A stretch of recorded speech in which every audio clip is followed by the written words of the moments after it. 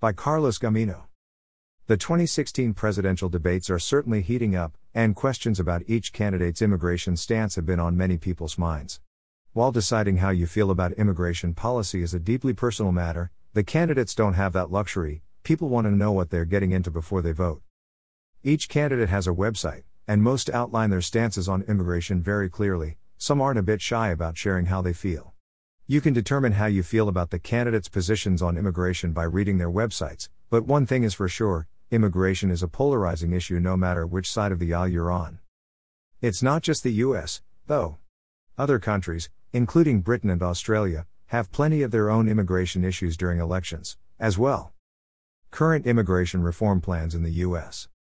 We can all agree that our immigration system could use some work, if not a complete overhaul, at least an update. There are several ways people can to immigrate to the US, but the fact remains that it's often a complicated process that can stretch out over several months, or worse, years. While some organizations are campaigning for immigration reform, it seems that the government is unable to make even minor changes to existing legislation. The truth is, the immigrant visa process can be very complex.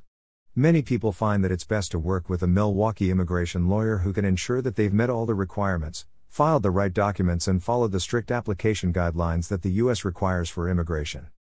If you're thinking about immigrating to the US, whether you want to apply for a family-based visa or you'd like to come because you meet other criteria, call us at 414-383-6700 or get in touch with us online. We're experienced immigration attorneys who have helped several people in situations similar to yours, and we may be able to help you, too.